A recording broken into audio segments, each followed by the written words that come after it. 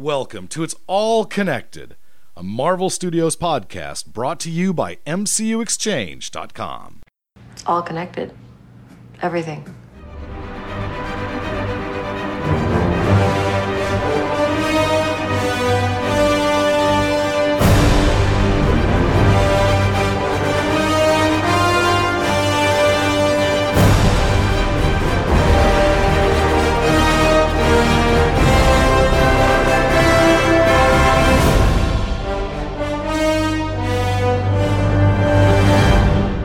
So you know what? We're just going to get right to it. We're not going to be witty or charming. This is It's All Connected. I am John. I have with me Brad and Russell. How you guys doing? Good. It's great to have Brad back. This is a big, big show. I feel bad about Ken not being here. I mean, you know, Ken loves to talk, and he knows how everything's connected. I'm just glad I can be here. It's finally worked out with my schedule. Of course, I want to talk about Age of Ultron, but I know Ken would have had lots and lots of stuff to talk about. But I'm glad to be here. Ken is at a family function, isn't that right? That is. Correct. I'm glad to fill Ken's shoes tonight. You're going to try. That's all we can do is try. So we got an Agents of S.H.I.E.L.D. episode that leads directly into the ginormous movie release of the weekend, Age of Ultron, which opened today as we record this, which is pretty awesome. We're going to geek out about that. But first and foremost, many of you may have noticed a little difference in our show opening. And I'm going to throw it over to Russell to explain that because he is more organized than me. Fantastic. So overall, I made mention of this in episode 60. It's really not too big of a deal as far as you, the listener, and what's going on. The biggest thing is we are going to be now affiliated with MCUExchange.com. So if some of you aren't familiar with their site, definitely check it out. They post up a lot of really cool, not just Marvel news, but they have some folks that really put together some good articles and drop a lot of knowledge on characters upcoming in the Marvel Cinematic Universe. So, you know, they've done articles related to Ant-Man and Vision and Scarlet Witch and, you know, just some of those characters that pop up. And then just some of their opinions on, casting and histories and all that kind of stuff. So really, really good stuff. We kind of filled a gap that they had in that we had a pretty good, in my opinion, a pretty good Marvel Cinematic Universe podcast. And we've been talking to those guys for a long time, and we do a lot of media sharing and things like that. So it's more just to formalize our relationship with that site. As far as subscribing to the podcast and all that, none of that is going to change. I mean, if you're the way you get it through iTunes or through your Google service, whichever one you do, that won't change. The only thing that will change is if you do get new episodes through the website, we will not be posting new episodes at hhwlod.com anymore. The archived episodes will stay there, and we will work on getting the archived episodes over to mcuexchange.com. But new stuff will be over at mcuexchange.com, as well as on our Patreon page, where we post up all the episode links as well. So that's where you'll get the new stuff. The Facebook page is going to stay the same. The Twitter is going to stay the same. Everything else is pretty much going to stay the same. We do have a new YouTube page. If you noticed on the Facebook group, I posted the Marvel Collector Core unboxing that I did on the MCU Exchange YouTube page and website, and we put a link in the Facebook page. So we still love the HHWLOD family. Brad, of course, is the primary component in the HHW side, and John and I are, long time and original founders of the LOD side. Brad, I'll speak for you and you chime in. HHW, Half Hour Wasted, is not, going away. You can hear John and I occasionally on the various podcasts on the HHWLOD podcast network. But as far as It's All Connected is concerned, it is an MCU Exchange joint from this point forward. Awesome. And we thank those guys. Like you said, we've had a good relationship for a while, and it's just kind of a natural, makes things easier on us. We get to podcast, they do website stuff, and it's like peanut butter and chocolate. I believe that the buzzword is synergy. Nice.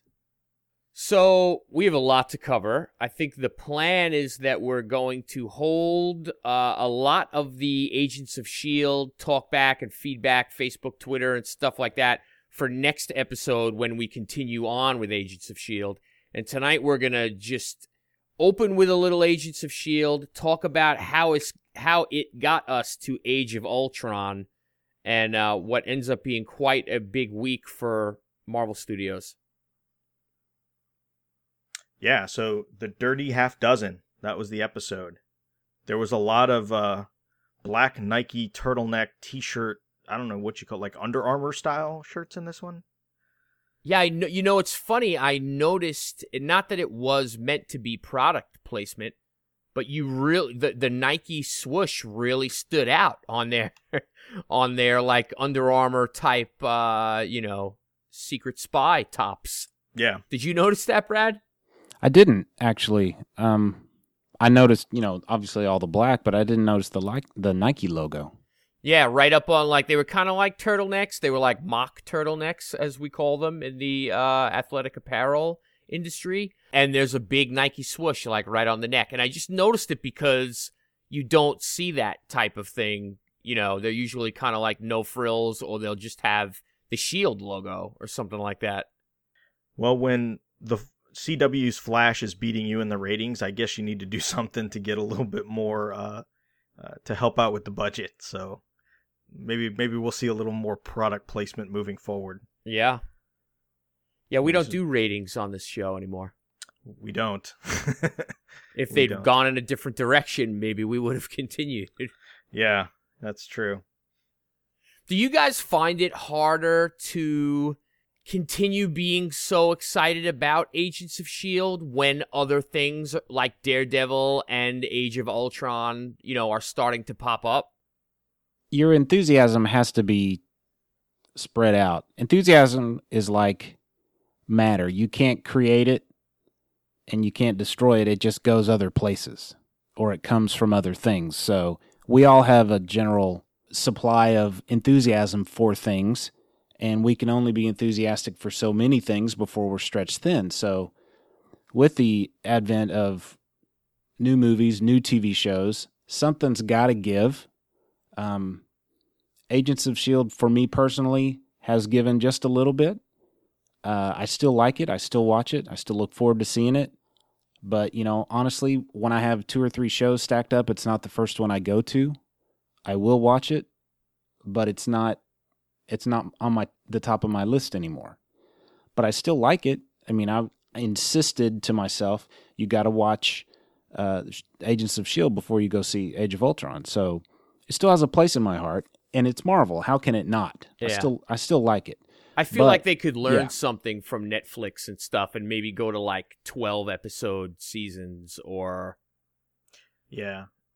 For me, between the Daredevil show and between this episode lead up into Age of Ultron and the way things happened last season with Winter Soldier, it made me feel like maybe this should be a little less connected, that maybe this show is handcuffed too much. We all want it to be so integral in what's going on, but it's never going to be a direct extension of the movies. It's always going to be affected by what they have planned for the movies, and it seems like the show is kind of suffering because they're having to shoehorn so much stuff in. It's almost like an old friend, Agents of S.H.I.E.L.D. It's always there, and when you watch it, it's comfortable. I'm perfectly happy with it. If it went away, I would be really sad. I enjoy watching it, and I enjoy the story they're trying to tell. But I think maybe more like Daredevil, if they were just trying to tell their own story, and it wasn't so connected, which sounds kind of funny coming from me saying that. That maybe it would be allowed to be its own thing more. I think it just at times it gets handcuffed. I'm wondering if originally it was supposed to be something more, and they realized, well, maybe that's too much, to bite off. Maybe we should only use it as a support system for the greater cinematic universe. It's obvious that most of the general movie-going public who is enthusiastic about the Avengers movies and Captain America movies, they're going to hear Inhumans and they're going to go, what is that? I don't have any idea what that is. So they have to introduce the idea a couple of years ahead of time through this TV show of the Inhumans. And I think that Agents of S.H.I.E.L.D. has evolved into more of a support system, a breeding ground for certain things that pop up in the Marvel U, or it's more of a mirror of things that have happened in the big cinematic universe. Yeah, I feel in this case, it worked so well with Winter Soldier last year. And this year, I felt like it derailed the show a little bit more. I would have been very happy with watching Skye's transformation into, Daisy Johnson and Cal, her father, and the Inhuman stuff. I would have been fine just sticking just with that. I would have been fine if they were just hunting Ward all season. Like all that stuff was good. And then I felt like it got a little bit jumbled towards the end here as they had a set up for this last episode before Ultron. And kind of bleeding topics a little bit here. One of the things the show suffered from is they couldn't resolve the Hydra thing. Like, you weren't going to see Agents of S.H.I.E.L.D. resolve their defeat of Hydra. That happened in Age of Ultron. Right. So, again, the show is a little handcuffed by that. And by the same extension, it's a little odd because one of the things they talk about in Age of Ultron is how pretty much over the last year what the team has been doing was going after these Hydra strongholds to look for Loki's scepter. None of that was really mentioned in Agents of S.H.I.E.L.D. Like, you never got the impression that that's what they were doing, that the Avengers were out there kind of assisting them in their goal, or that they were assisting the Avengers. I mean, they were, spending most of the season kind of incognito. So that's where it kind of suffers, I think, a little bit. Well, what did happen this Agents of S.H.I.E.L.D. episode? Maybe we should get to that before... Yeah, I mean, it pretty much picks up from the last episode. I mean, Peterson and Bakshi are kind of infiltrating what's left of the Hydra hierarchy with List, and so they pretty much just form this team to go after him. And that's where the term "the dirty half dozen." And it just so happens that the team is pretty much made up of the original, the original Agents of S.H.I.E.L.D. team from when the show first started. Skye comes back specifically to help them out, and get that straight. And then, of course, Ward being a part of it. I thought it was funny when Ward was kind of giving his little speech and then, tries to be all contrite about, I'm not sorry for all the people I killed or all this and that I did. I'm sorry I broke up this team because we had something special. And I thought for a minute there, it was like, oh, here we go. And then everybody was like, and then Skye says, I'm still glad I shot you. And then everybody else is like, yeah, I'm glad we kicked you out and you're not a part of this team anymore. I don't regret anything. So I liked seeing Fitz lose his cool for just a second, and they had to restrain him. It looked like he was going to jump Ward for a second. I liked when he told Simmons about it even better. He's like, yeah, I kind of jumped Ward. They had to restrain me. Yeah. I was when Ward was giving his speech, and he said something about getting the group together, I was like, they missed an opportunity for them to throw in the, reference to getting the band back together or whatever. Right. Yeah. The other funny reference that I don't know if you guys caught, but it was when Coulson said something to May. He said, like, when did you join Team Gonzalez? And I don't know if that was intentional on the writer's side, if that was a callback. Do you remember when... I'm blanking on the vampire, the Twilight, Team Edward, Team Jacob. Team Edward, Team Jacob, and they had that Team Edward shirt, and it was Edward James Olmos dressed as Adama. Yeah. So when he said Team Gonzalez, I didn't know if that was intentional or not, but I thought that was pretty funny.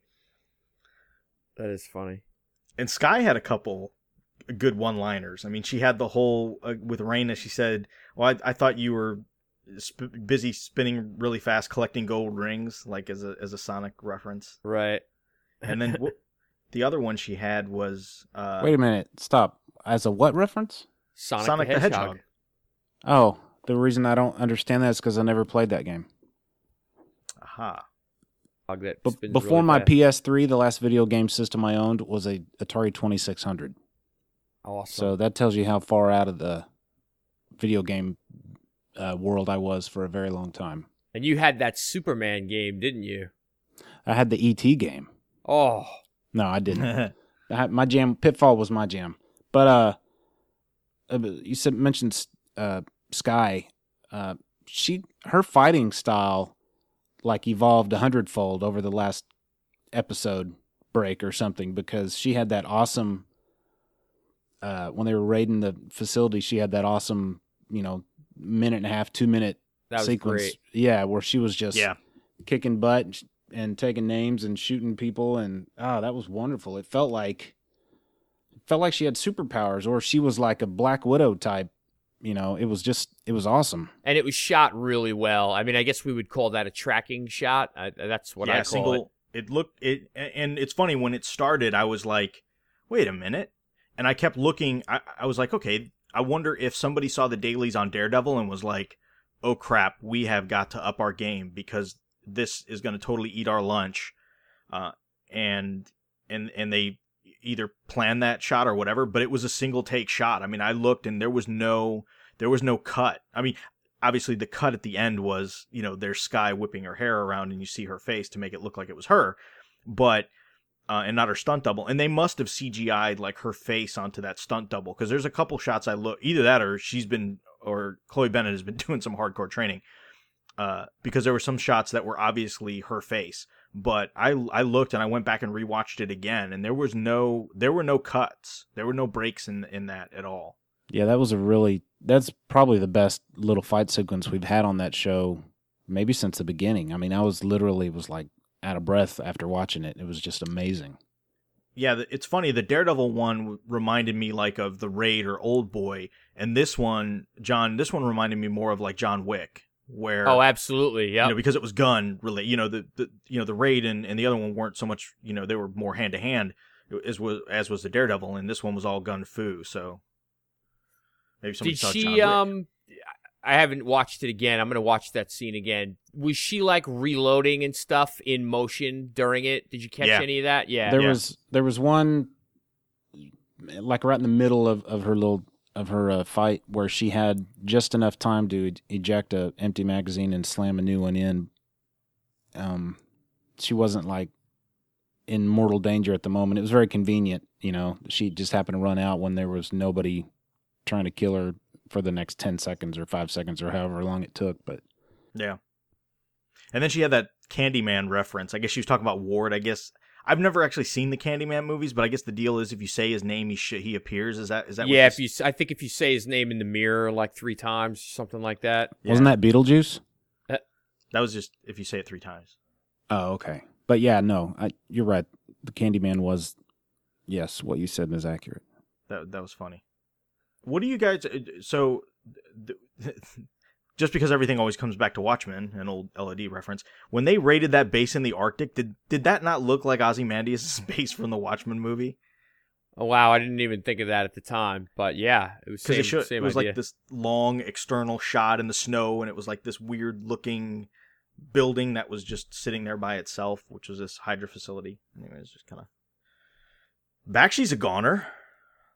Yeah, that was kind of crazy. Wasn't well, I mean, if they knew they were going to take Hydra down in Ultron, Age of Ultron, I almost said Agents of Ultron. That's the next crossover. If they knew they were going to take Hydra down, why not go ahead and have a big death or something? Yeah, and why it was not just, get rid of him? I mean, I think again, it's just another Simmons character moment. She was, obviously out for Ward, and Bakshi, I guess because he truly was under Ward's control, was willing to, what ended up being sacrifice himself to stop Simmons. But I really thought he would make it through. I thought he was gonna carry on. But I guess if they're really trying to wrap up all this Hydra stuff, I guess it makes sense. I don't buy murderous Simmons at all. Well, I just don't buy it. Yeah, and I think the fact that she botched it kind of, I think maybe they were trying to say that she's not quite as hardcore as she thinks she is. Like, they kept making a point the whole time of her seeming very nervous about having to do it. Like, this isn't like, oh, I'm just going to be cold about it. This is, I'm doing this because it has to be done. But yet, I don't know. I think maybe her botched attempt is going to kind of be a reality check for her. Yeah. I mean, even the other thing where she was, I guess she's trying to convince Fitz about, or she mentions those little bombs and, yeah. I don't know. I just, I'm not sure I buy this character swing or whatever they've planned. Yeah.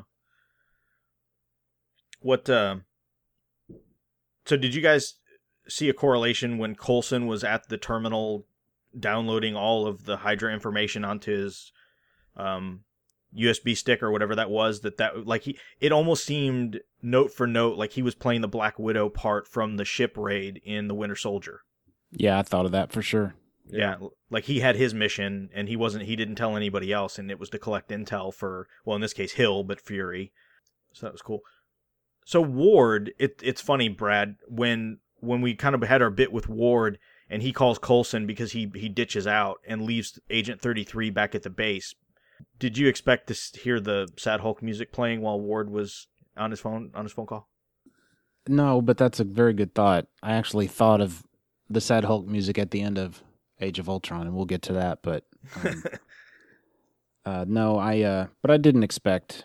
I totally expected Ward to skip out and leave the girl and save his own self.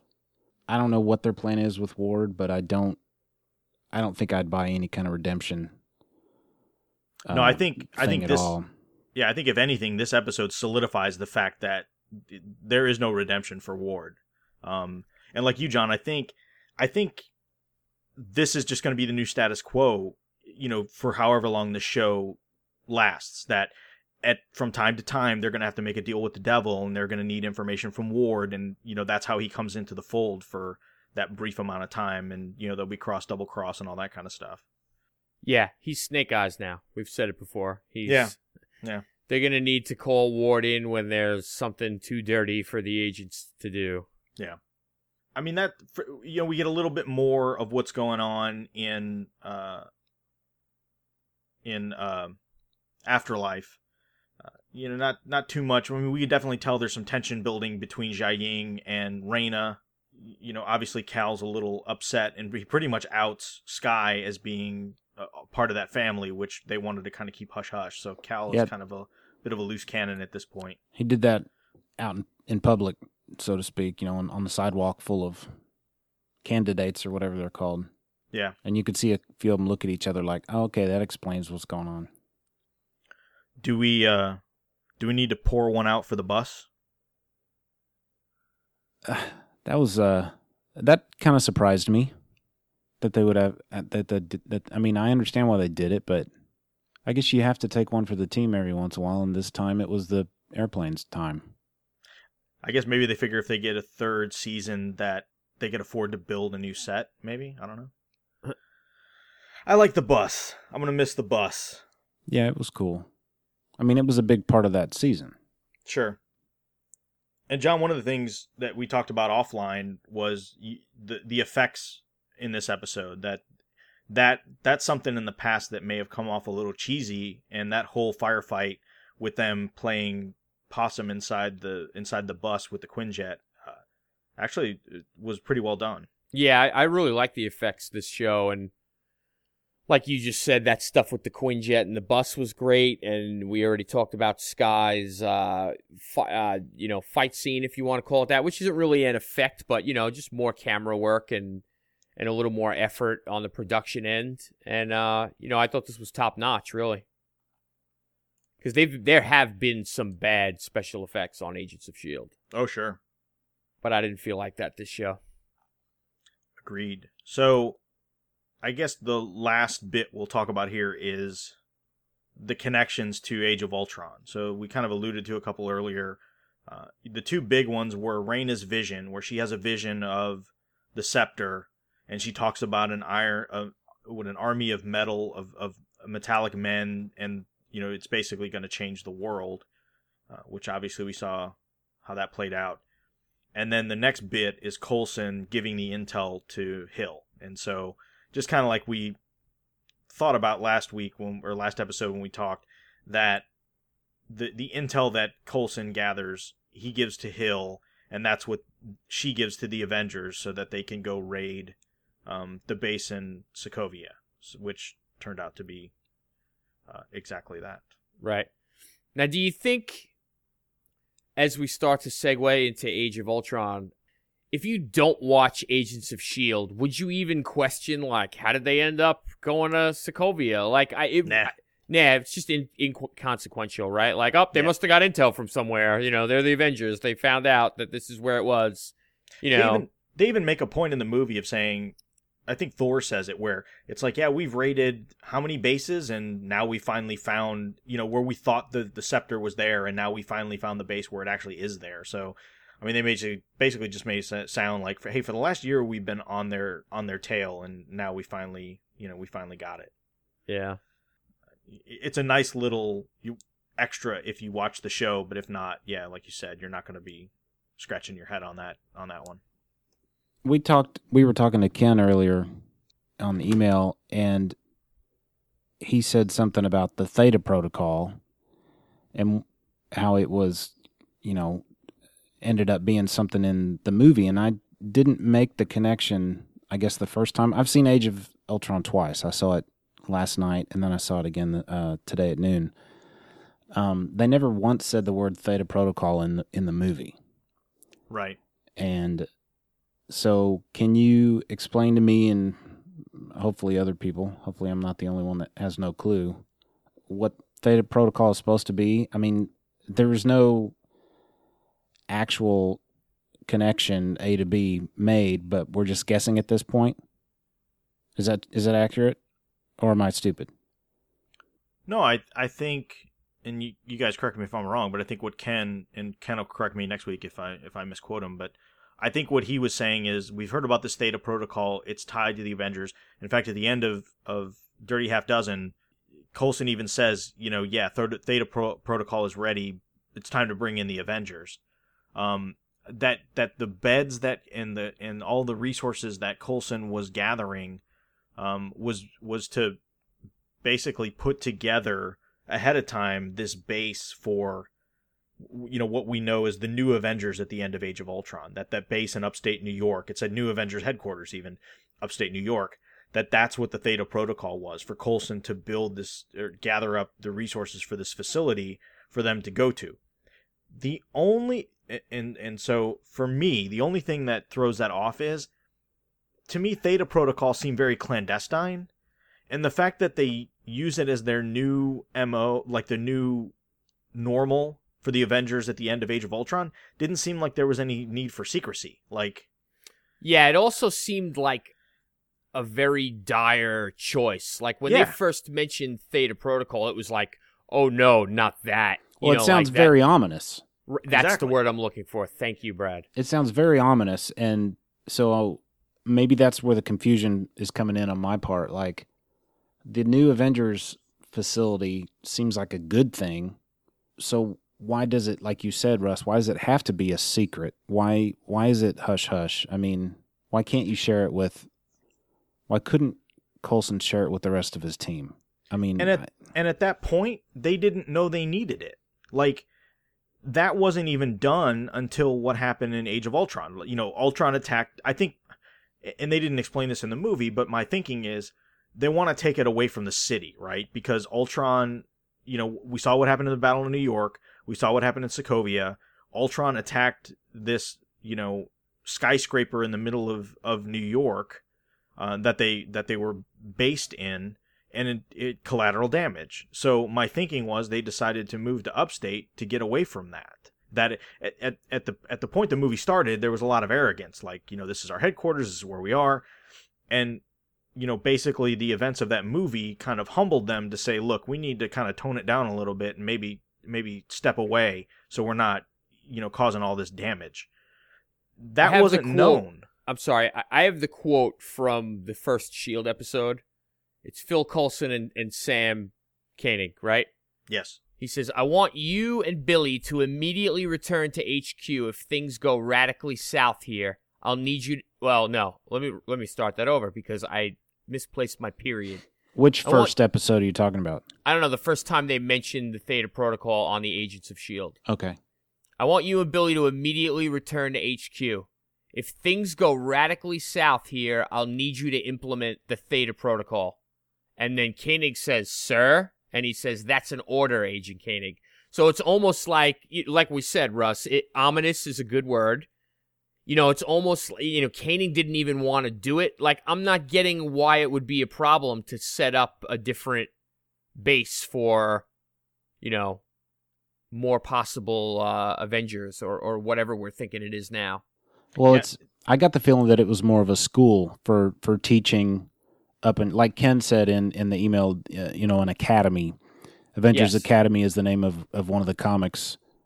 Is that still around? Actually, is it still being published? Or okay, no, but it was for a long time, several years. Yeah. Anyways, it was a big deal. That's where they trained new recruits, and I got the feeling that that's what this facility was at the end of the movie. So I'm still not 100% convinced that that's what Theta Protocol is supposed to be. Or I don't think that's what it was supposed to be when they first came up with the idea of Theta Protocol. And maybe the story is, well, they prepped it in case they needed it for something crazy to happen. And then because the dust all settled, they decided, oh, well, we got this facility that Coulson set up and got rolling, so let's use it. That being the case, then everybody must know that Coulson is alive again, I would assume, since he's the one that's been doing all this work behind the scenes. So I don't know. We got 3 more episodes of Agents of S.H.I.E.L.D. left. We've got this coming Tuesday and then the 2-hour finale. So maybe they'll give it a little more attention. I'm assuming that we'll get Patton Oswalt's Koenig back because he's been gone for many episodes now. So maybe once he comes back, maybe they'll give it a little lip service, and we'll kind of get to the bottom of it. Or maybe we're all wrong and Ken is right, which I'd hate to admit that because he's been more right than me lately, and it's quite frankly making me mad. So how about why don't we take a step back and just talk about how we all liked Age of Ultron and our general thoughts. May I go first? You may. Obviously, I loved it because I went to see it a second time. I had heard that this movie was busy, was full of events. It moved fast. So I was expecting to feel the way, after watching this movie, I was expecting to feel the way I did when I saw Guardians of the Galaxy, which is, I'm not sure if I liked that movie because it was very busy. It moved really fast. I missed a lot of things. So I had to see Guardians a second time to kind of get to a point where I could even understand what was going on. Well, I had no such problem with Age of Ultron. I took both of my daughters, my 20-year-old and my almost 16-year-old. The three of us loved it. We laughed, we cheered, we fist pumped. There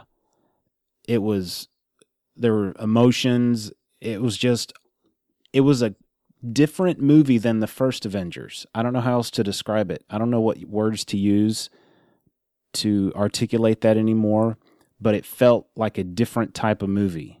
But it was equally as enjoyable for me as the first Avengers. I liked it very, very much. I think my face hurt when I was done because I was smiling most of the time. Very cool. I liked it. I liked it more than Avengers. I liked it more than Guardians of the Galaxy, mostly because of the tone. And I don't know if that's what you're talking about, Brad, when you say it was different. They kept a lot of the humor. There was a lot of funny stuff in it, but there was some real, dire situations in this movie. There were some serious moments. Ultron was evil. And, he cuts off Claw's arm and stuff. There was just some more dark moments in this movie than I think. I don't think Guardians of the Galaxy was meant to be dark at all. I think Avengers toyed with it, but they stayed on the safer side of things. and I thought this had a little better balance. And it wasn't perfect. There are some plot holes and, pacing issues, definitely. But I enjoyed it a lot. I mean, I had a great time. There were a bunch of wow moments for me, which is really what I'm shooting for in this kind of movie.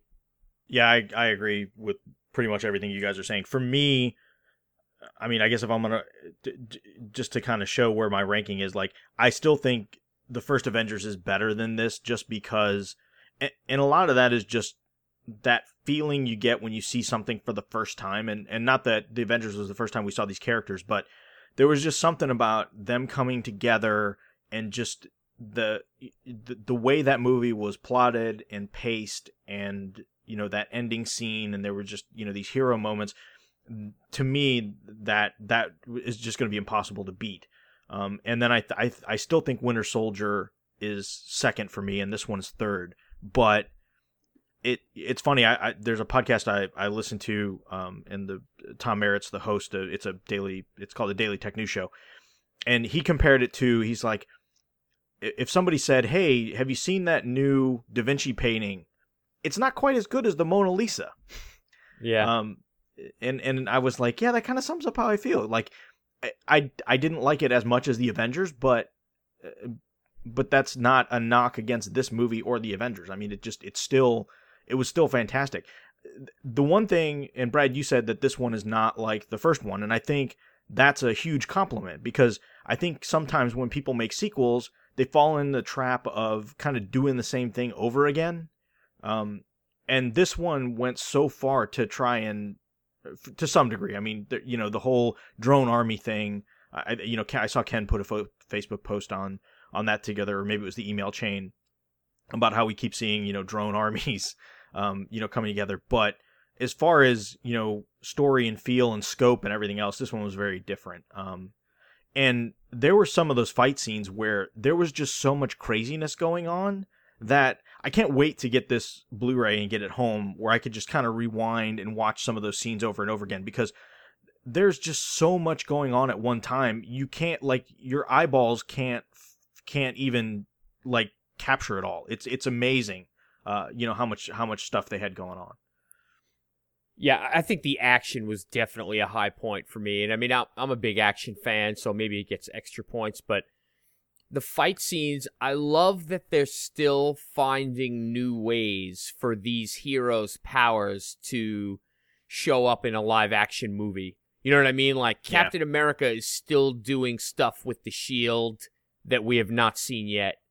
And now the way they integrated Thor, like the teamwork with Captain America, that stuff's fantastic. When he smacked that shield with the hammer and knocked those guys out, I was like, that was just one of those moments where you just, huge smile on your face. Cause the way Thor brought that to Cap's attention was pretty funny. He goes, "Oh, look, they're lining up. Like, we've rehearsed this before. We know what to do in this particular situation." Yes, that's just what I was going to say. That part was really cool. And I guess the one time he hits it like a baseball, right? Like, Cap flips it and he hammers it with the hammer. Bad choice of words. That was great. Even they integrated Black Widow a little bit, on the motorcycle, grabbing the shield, flipping it up to Cap. And then her fighting with it. I mean, she even had her moment where, where Cap flips her the shield and then she's, actually using it to fight a little bit before she gives it back to him. So I like that, that kind of, like you said, teamwork, the fact that they're using each other's, weapons and, they're kind of firing on all cylinders, which that was the part to me that really was exceptional with this movie, is just that we didn't have to do the whole origin story again. Like, they're a well-oiled machine as a team and they're used to working together. And it really showed. That was a wonderful way to start this movie was, just boom, right into the action. Yeah. And we've seen that one shot in all the trailers, but that one shot where they're all jumping in the same direction and then it slows down so you can see all 6 of them lined up behind each other as they're all moving towards the right side of the screen. That was just like, that's right out of a comic book page, like a double splash page. It was just wonderful. I mean, everybody stepped up their game in this in this movie. You know, like you said, John, Cap's still doing new stuff with the shield. Even his acrobatics are like, you know, they've multiplied. He's just new moves and stuff. And Iron Man's got new tricks up his sleeve. You know, Banner seems to be a little more in control, and the team feels a little more comfortable with him. They've even worked out a lullaby thing to bring him down. And Hawkeye, man, he's shown in this movie. You know, there was just so many wonderful things.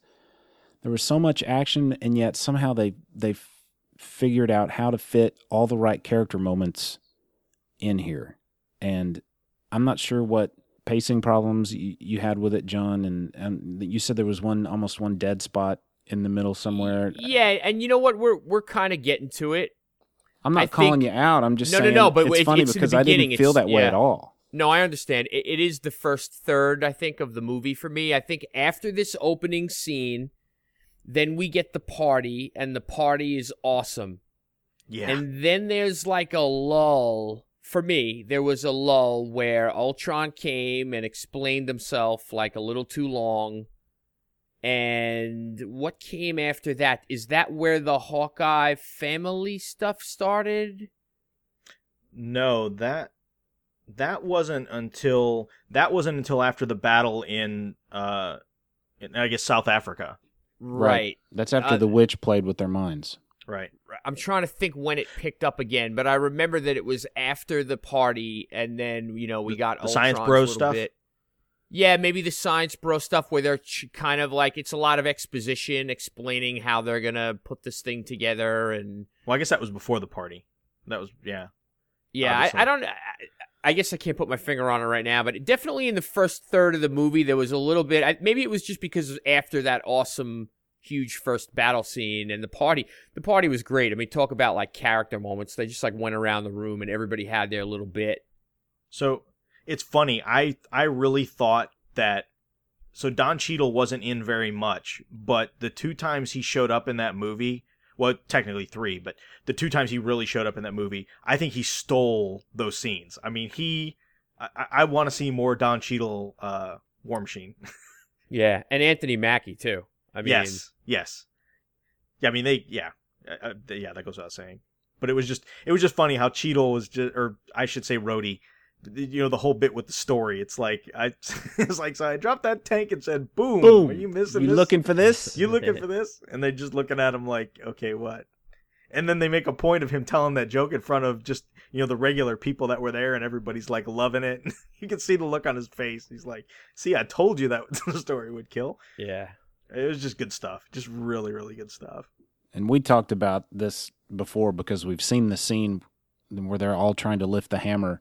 But once again, that scene is just so good. And seeing Steve Rogers grab it and seeing it move even the slightest bit, and you can hear it make a little squeak, and that look on Thor's face. Yes. Where he, like a look of panic for just a moment. And then, if anybody in that room could lift it, other than Thor, it would be Captain America because he's, you know, the closest thing to pure that there is on that team.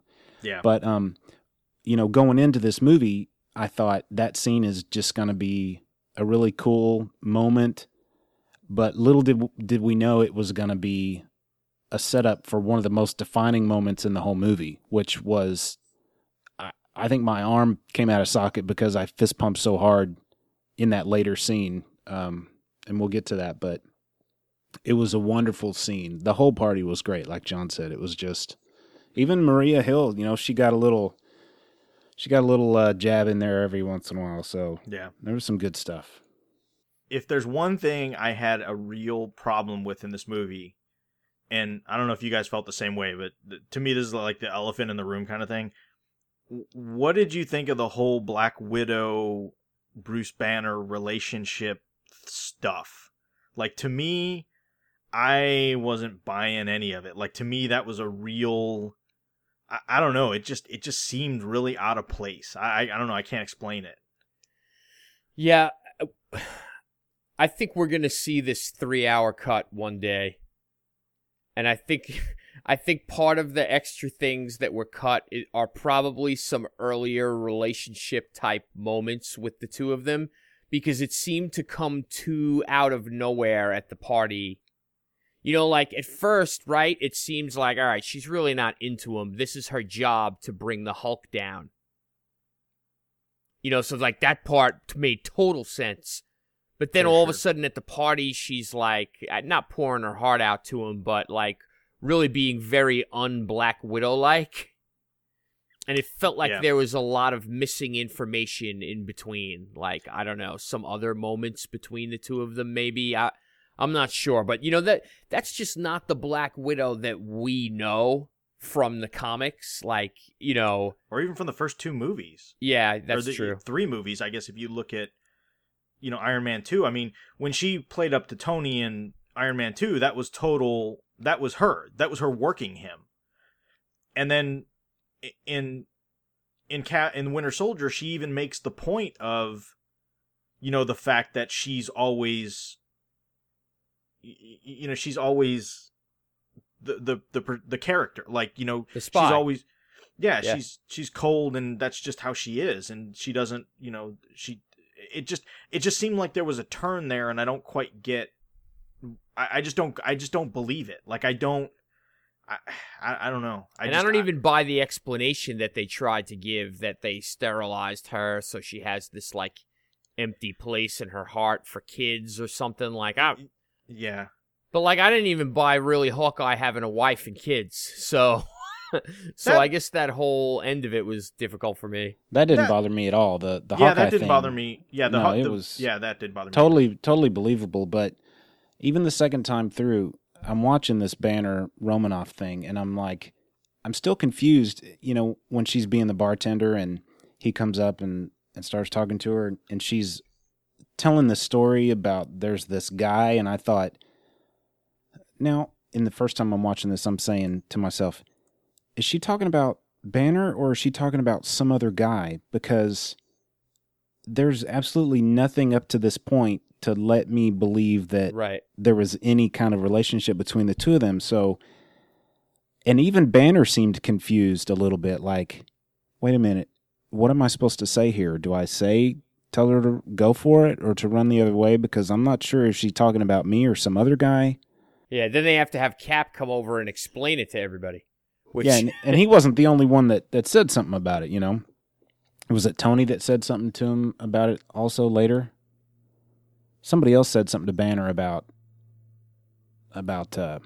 him and... no, I guess it was Hawkeye's wife that said it. Yeah, right. Yeah. Like, how could you not know? And Hawkeye was like, what are you talking about? She says, you're cute.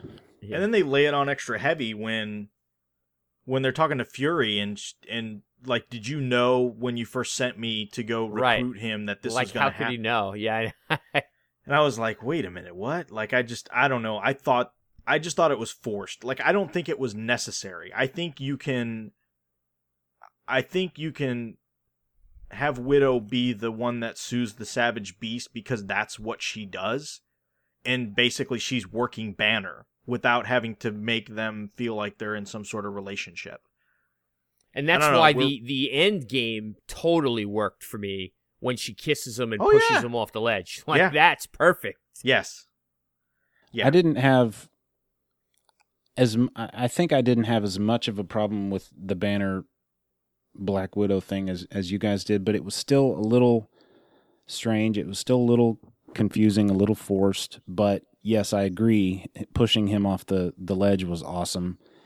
And it also made the end of the movie, you know, a little heartstringy at the end. And that's where I was, when he takes off in that plane, when he's still the Hulk, that's where I was wanting to hear the Hulk music come in. Yeah. I still think they should have put that in there, but even just a little allusion to it, you know. Every time I watch it, I'll just imagine I hear that music, and that'll be even better. You know somebody's going to cut that together. Oh, I'm thinking about doing it. As soon as I find a good copy of it somewhere, I'm thinking about cutting that music in. Now, and I apologize. I think we're maybe making, you know, we just dedicated a lot of time to this to make it seem like we're totally bagging on the flick.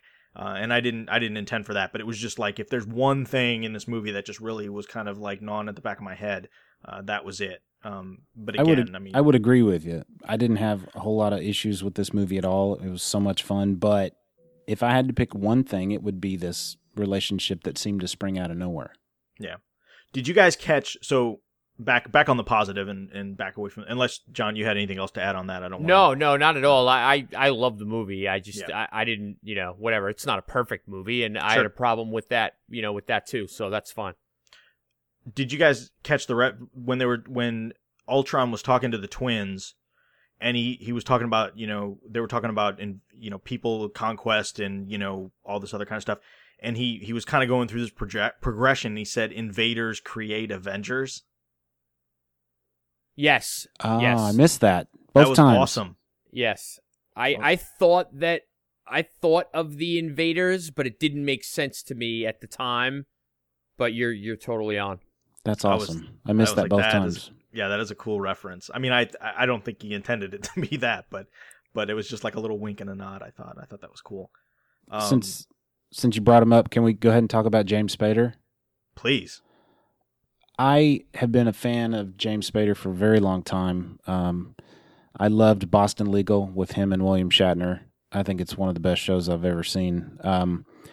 But James Spader has a way of speaking, and he has a cadence, and he's got a definitely a recognizable voice. Even my older daughter turned to me and said, "I know that voice. Who is that voice?" And she was like, "Oh yeah, okay, I can hear it now." But he obviously did motion cap for this movie. Even if I didn't know he did, I would be convinced that he did because Ultron moved the way James Spader moves. The way his head turns, the way his eyes moved, the way he nods, the way his mouth moves. I mean, it was like they shot film of James Spader and just replaced it, obviously, and that's what motion capture is. But it was amazing to me just how lifelike and how James Spader-like Ultron was. It was. Did you see any of that? Did you see any of the actual James Spader mannerisms and physicality in Ultron? Could you guys see that? Oh yeah. Yeah, definitely. And I mean, I'm not caught up, but I watched The Blacklist, Yes. and it could have been Reddington. Yeah. Yep. One other thing before I forget. At the beginning of the movie, when they send in the Iron Legion and all those drones, those 6 drones, they start speaking to the people. Did you recognize that voice as being James Spader's voice? No. It was. I listened to it, obviously, in the second time I saw it. It would be like if you're used to my voice, but then I start talking in a certain manner of speaking that sounds like Brad, but Brad doesn't normally talk like that. It was Right. It was James Spader doing a different voice. I mean, it was definitely him. And I think that added so much because it's like he took the Iron Legion's, voice as his own. That's where his voice came from. Because when next time you listen to it, if you listen hard and close your eyes and you'll recognize James Spader. It was like he's voicing a character in an animated movie or something. Nice. That makes sense. It was really neat. And I didn't catch it the first time, but the second time I was like, holy crap, that is James Spader doing that. Which just makes, when I'm thinking when we first heard James Spader was going to be Ultron, I'm like, okay, I get it, and that's awesome, but he's got such an amazing, peculiar voice.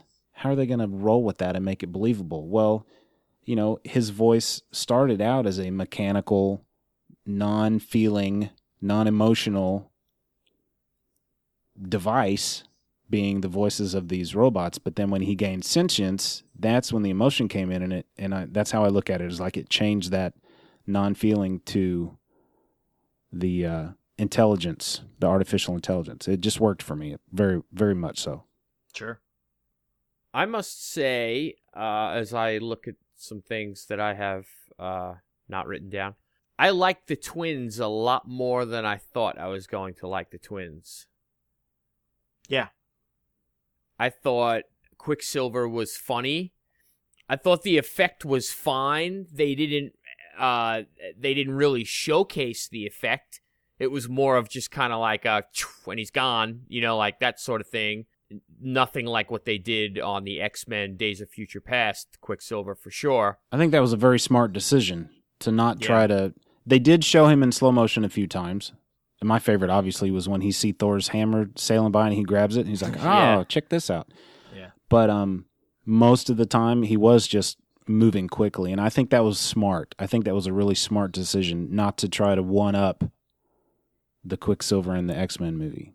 Well, and it was different. I mean, in Days of Future Past, it was like, let's spotlight this character by doing this scene. And in this movie, it was like, he's not a spotlight character. He is just a part of this team, that's doing this thing. And so I think making him fit in just like everybody else, I think was, like you said, a smart move. Yeah, definitely. And I loved Scarlet Witch. And just her effect, her magic or whatever you want to call it, effect, it made me think right away, like, we're going to see something like that in the Doctor Strange movie. Or, or maybe her in the Doctor Strange movie. But there's rumor that that's the case. Yeah, I hadn't heard that, but just seeing her effect, it was like something that you would see in a Doctor Strange comic book. Now, Russell, the red sort of mist, not really mist, you know what I mean, that like ethereal. Yeah.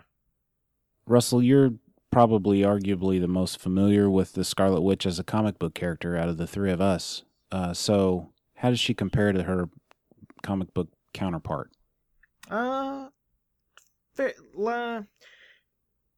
Scarlet Witch is one of those characters where over time they kind of make her powers be what they want them to be at times. At first she started out with just what she called hex bolts, where she would just kind of, fire these bolts at, and like weird things would happen. People would slip and fall, or, a machine would come apart or things like that. And then they've kind of turned it into like it's that and reality warping, and so her powers have kind of expanded to be a lot of different things. And that's one of the things in the movie that they kind of did as well, right? I mean, because in the beginning she had everybody kind of seeing either their worst fears or their worst nightmares, or kind of whatever was going to disturb them personally. But then also she used that power to be able to like rip physical objects apart and to, slam things against the wall and stuff like that. So to me, it fit well in that respect. I mean, even though if the powers aren't a 1-to-1 comparison, the fact that she's not just like a, person that has this power and, like Quicksilver, he runs fast and moves fast, and that's pretty much it. With her, they kind of follow that path of, well, she can kind of do several different things. And they actually, it's funny, they have kind of a joke about that at the end, right? When somebody is explaining their powers to Steve. I think it's Black Widow right at the end. Maria Hill. Okay, Maria Hill. And she's like, yeah, he's fast and she's weird. Right. Yes. They really don't have an explanation for what she is. And I think early on they say she's telekinetic and telepathic, or I'm not exactly sure how they word it, but they do kind of hit on like a physical and a mental end to her powers. Yeah, she used some big $5 words when she was describing her. And that's why Steve looks at her like, can you just speak English, please?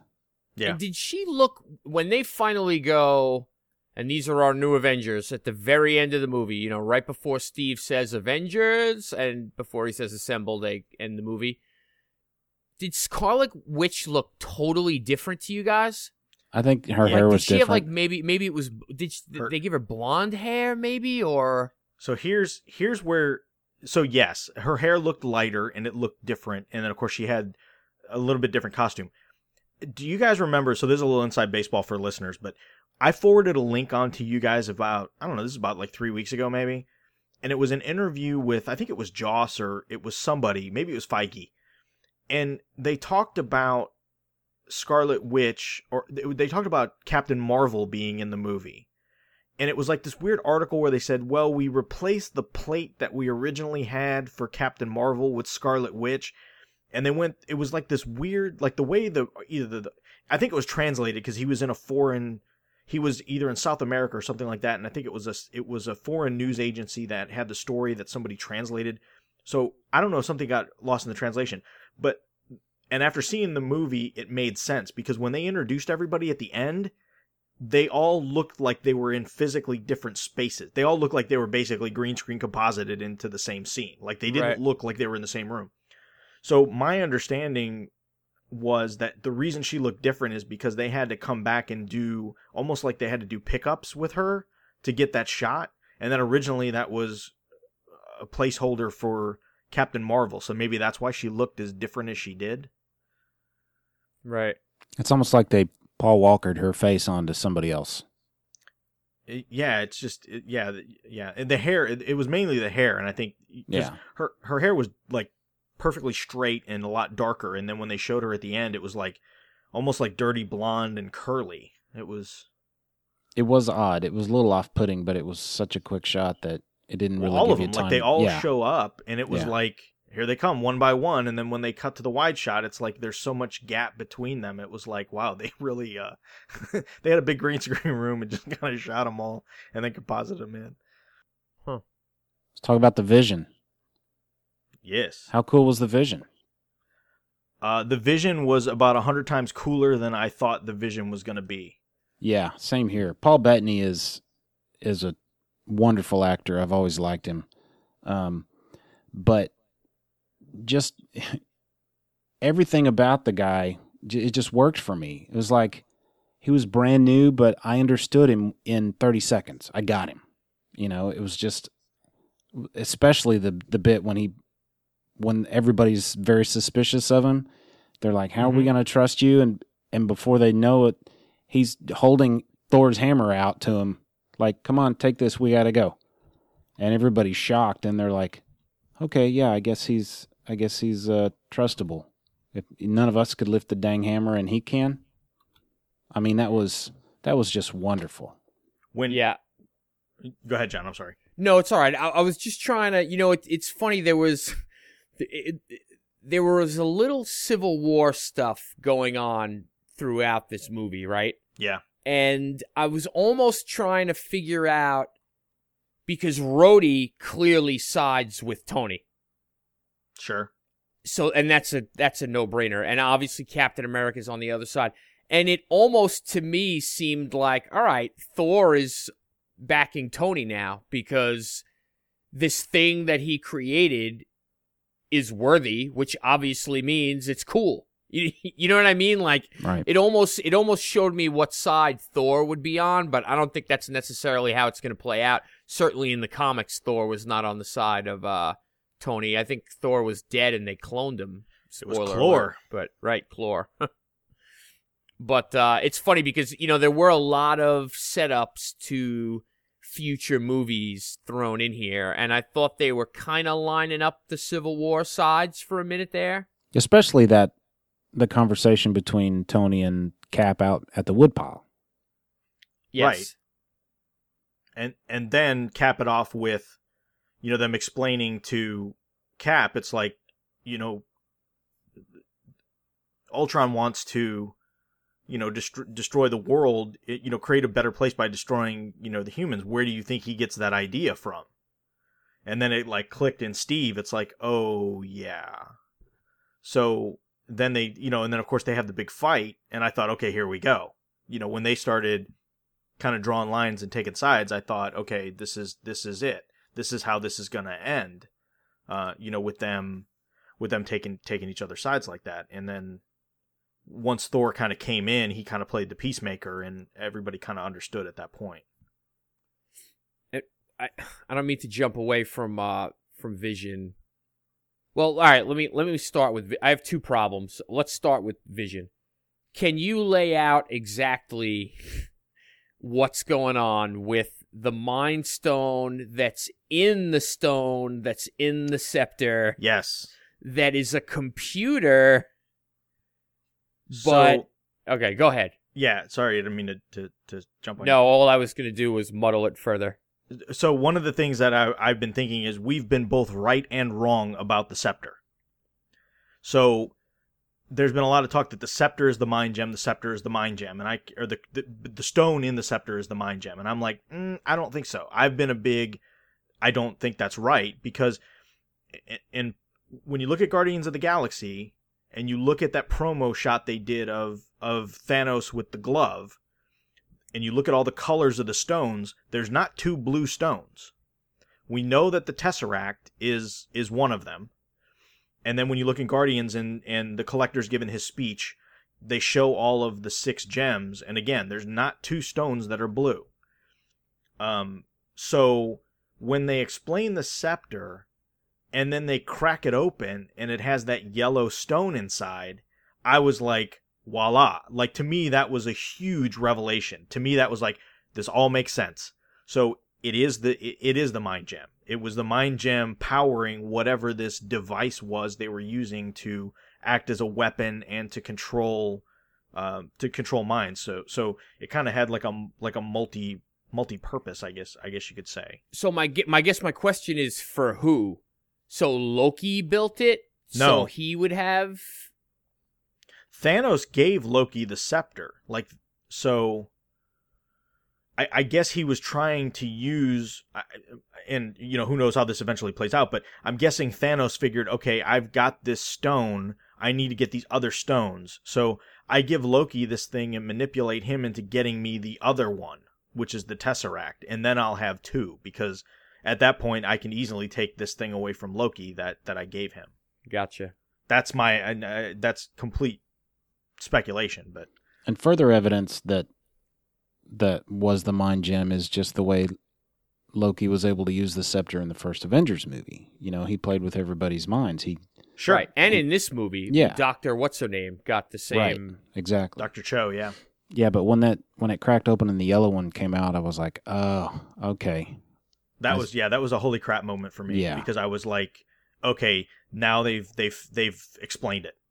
Because if it ended up being that blue stone was the mind gem, I was like, wait a minute, that doesn't jive with what they've shown. So once they did that, I was like, okay. It also kind of going back to Vision. So the fact that they're using the vibranium combined with a synthetic body combined with the mind gem, which kind of has its own mystical properties, and then this whole artificial intelligence thing, it made the Vision a more believable character for me. Right. I think what we're going to find out though is that, and I think I was talking to John about this the other day. What's going to happen is, because at this point we had heard it was a rumor that the Vision was going to get a gem or whatever, and so my thought is that at the end of, or in the Infinity War movies, Thanos was going to have to take the mind gem off of the Vision, and we're going to think that's going to kill him, but he's not going to die. He's going to end up being alive, which means, he was always a living being from the beginning, even before he had the mind gem. I could see that. I think that's just going to be like a big revelation with the Vision at the end of the Infinity War. But it still makes sense, that, because we've always heard the brain is a computer. John, you said it was a computer, it was a gem, blah, blah, blah. Well, that's just the way it was represented. Yeah, even when they show like the schematic, they say, "Oh, it's like the synapse is firing. It looks like a brain." Yeah. And so it's just going to be one of those. I think at the end of Infinity War, it's just going to be one of those moments that, like he's one step closer to being human, which is, what the Vision has always wanted, anyways. Yeah. Now, one of the things. So I will admit, in the 2.5 hour movie, I had to step out to use the restroom. You old man. Yeah, I know. So I saw the part where, Thor goes and gets Selvig, and we'll talk about his visions and all that in a little bit. But he kind of explained that. So did they explain what the deal was with Thor, why he came, what information he gained that he had to come back and realize that Vision, that they had to go through with creating Vision? Like did I miss that little bit there? When the Scarlet Witch messed with his mind in the first place, he had the Vision. Everybody had their visions. And then after that, when they get to Hawkeye's place, Thor's about to leave and Cap says, "What's up?" And he says, "I saw something in my vision and I need answers, and I can't find them here. So obviously he went to find Selvig. Yeah, Selvig. Yeah, that's another part that I don't mean to cut you off, but That's all right. getting Selvig and going to that cave, that seemed like it was just chopped to pieces. Like, we never even saw the woman that we saw in the trailer that probably would have explained that cave a little better. Oh, I forgot about that woman. See, so that must be the bit I missed then when I was taking my personal bio break. They go to the hidden cave with the water, and he gets in, and Oh yeah, I didn't see that at all. and he gets in the water and sees more of the vision, his vision that the Scarlet Witch made him see, and he saw longer flashes of all the Infinity Stones. It was very piecemeal, but they were little longer clips than what we saw the first time.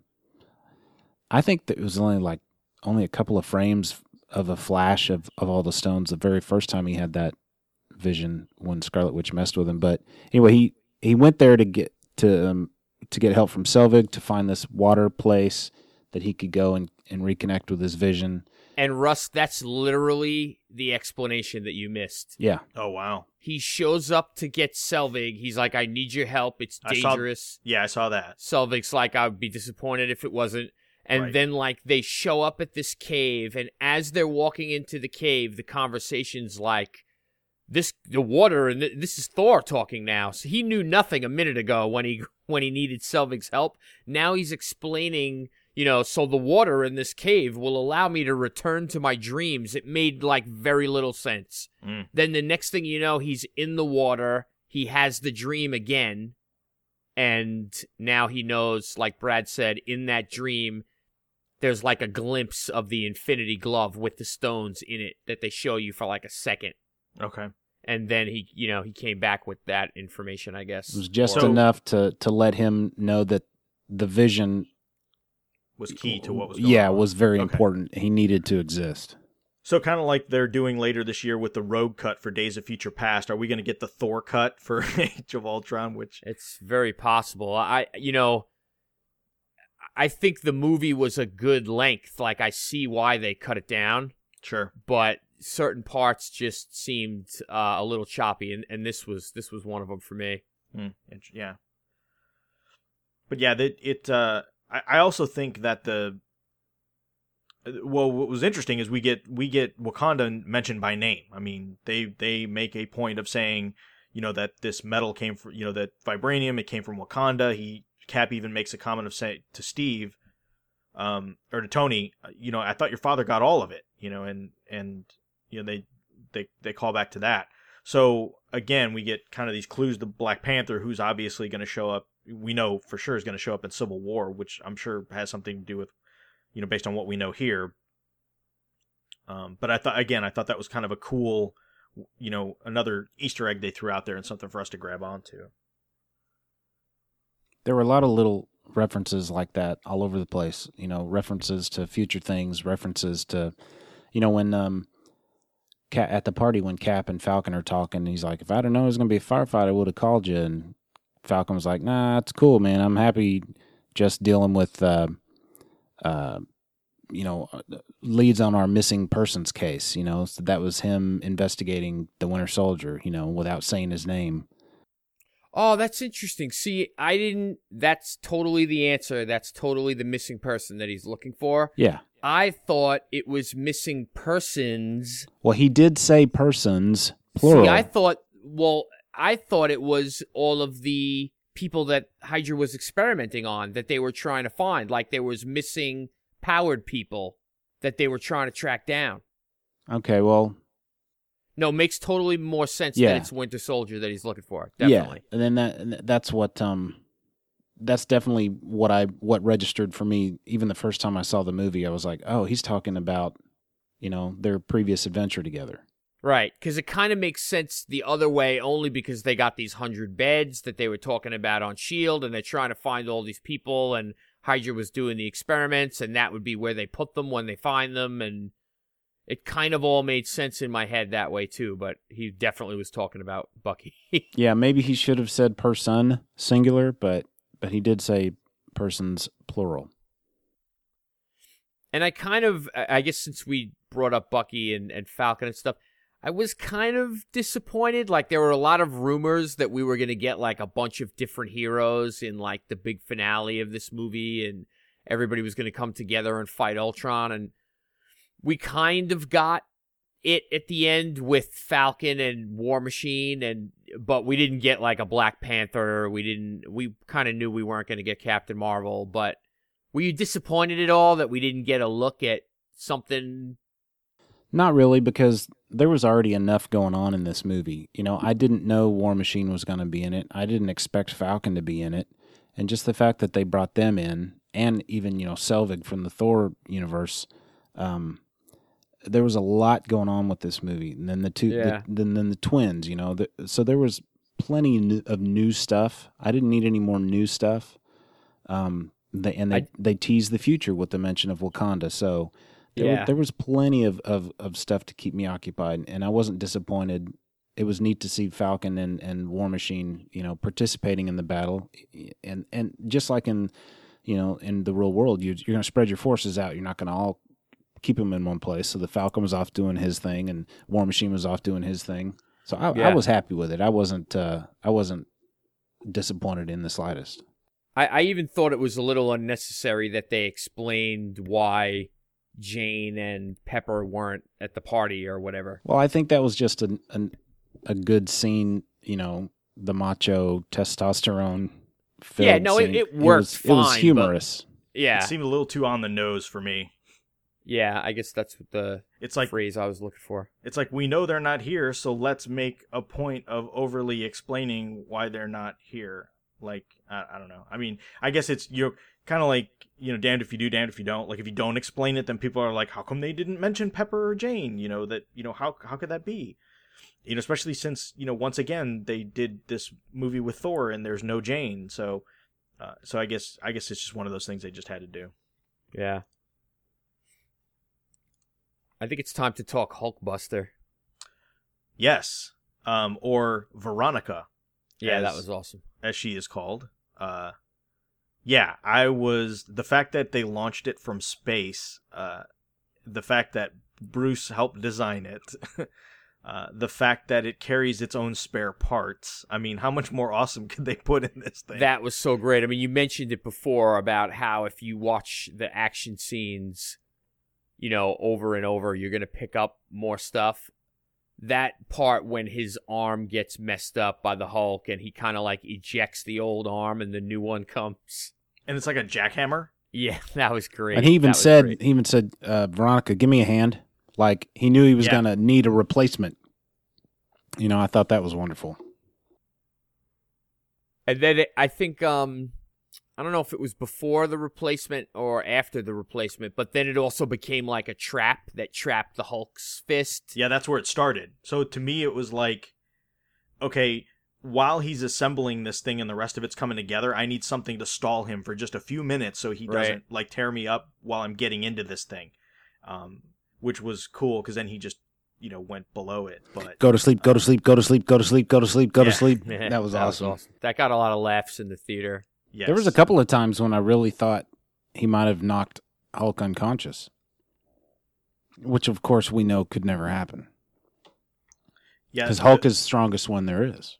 That's right. Yes. So and we got a puny Banner reference too. That was nice. Yes. I guess the only other nitpick I have, and again, it sounds like I'm putting way more focus on the negatives than are due, but just, you know, if we're going to be critical of something, you know, we'll be critical. The fact that there are a couple of times, like, so everybody clears out of this like 30-story building except 4 people on the 10th floor, like in a room somewhere. I'm like, wait a minute, what? That and the fact that, okay, you're on a bridge and the bridge is mostly tearing away, and I'm just gonna stay in my car that's sitting towards the end of this bridge and not get out. I was like, what?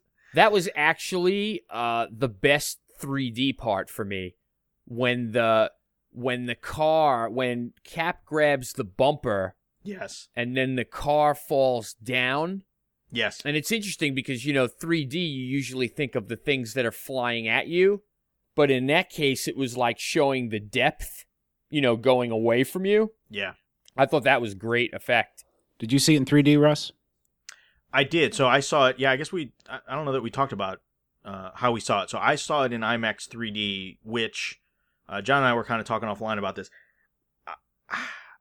I don't know if it was a bad theater or I was just at a bad viewing angle, but the 3D for me was not very good at all. There was a lot of problems I had with images not being in focus and just a lot of blurriness, which, I mean, in general, when there's a lot of action and you're not, doing it at 60 frames per second like Peter Jackson, sometimes the 3D kind of obfuscates and blurs out some of the heavy action. But so I was a little disappointed with it. And again, like I said, I was sitting like kind of far off to one side.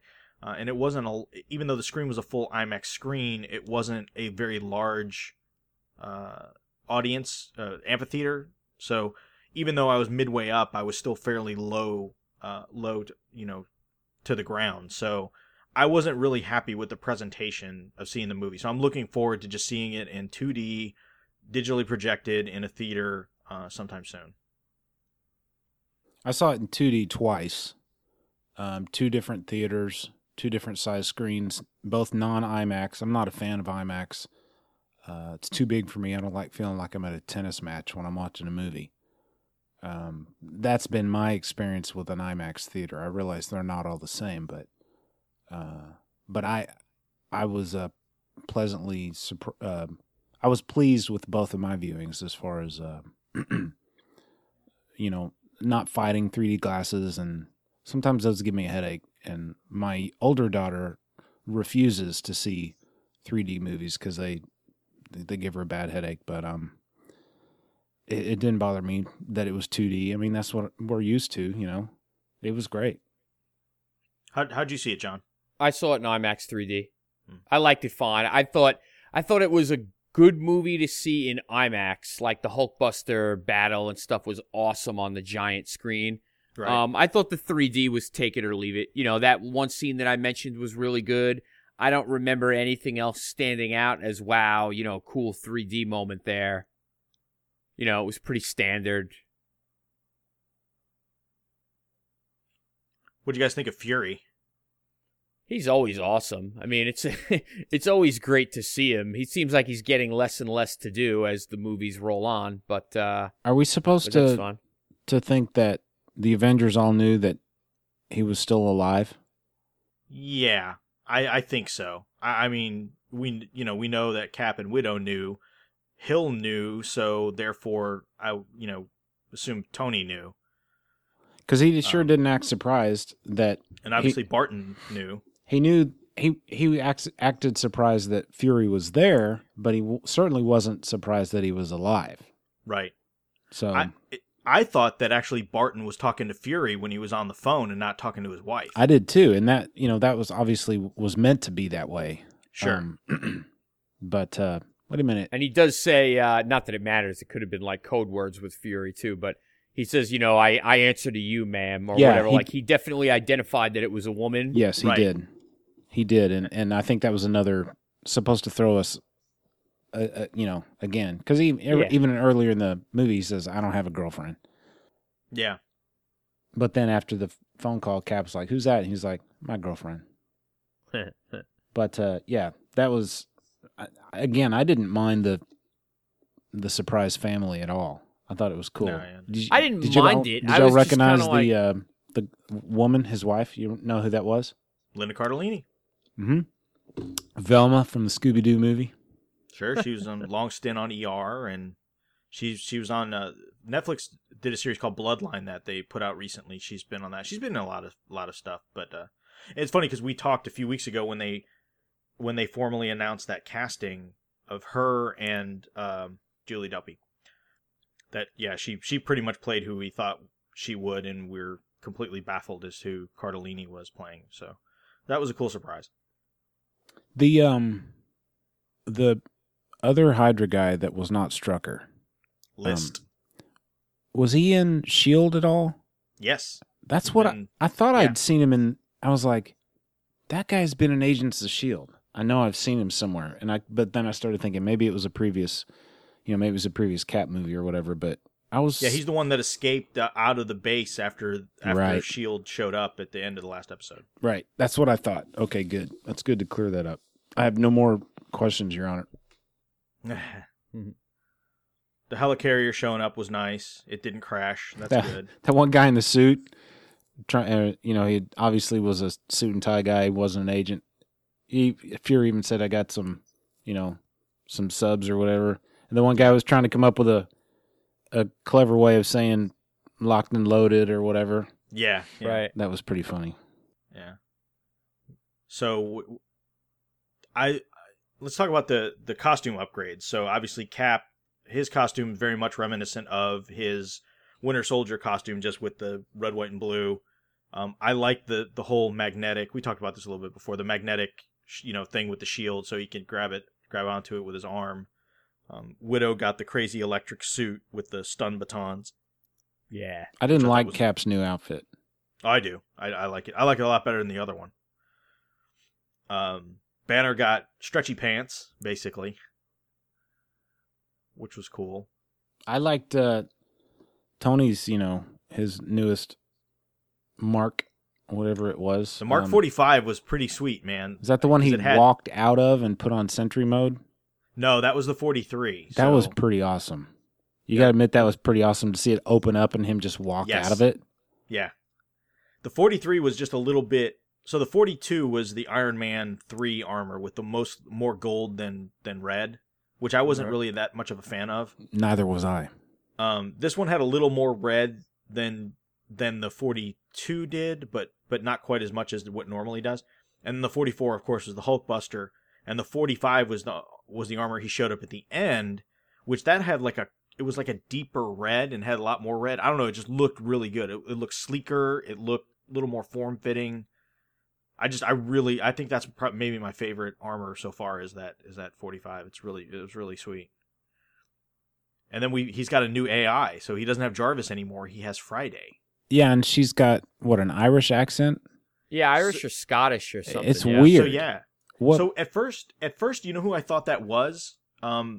You guys, being both of you have daughters. The lady that did the voice for Brave, Kelly MacDonald, Yeah. and she was also in Boardwalk Empire. She played the main. She played the main character in Boardwalk Empire, and she has that Scottish accent. I really thought that was her because it sounded just like her. But it's actually Carrie Condon, she's Irish. And she was most recently in Better Call Saul. She played Stacey Ehrmantraut. She played Mike's daughter-in-law. Oh, okay. Cool. Yeah. And she was in Rome. Did either of you guys ever see that HBO series Rome? No. No.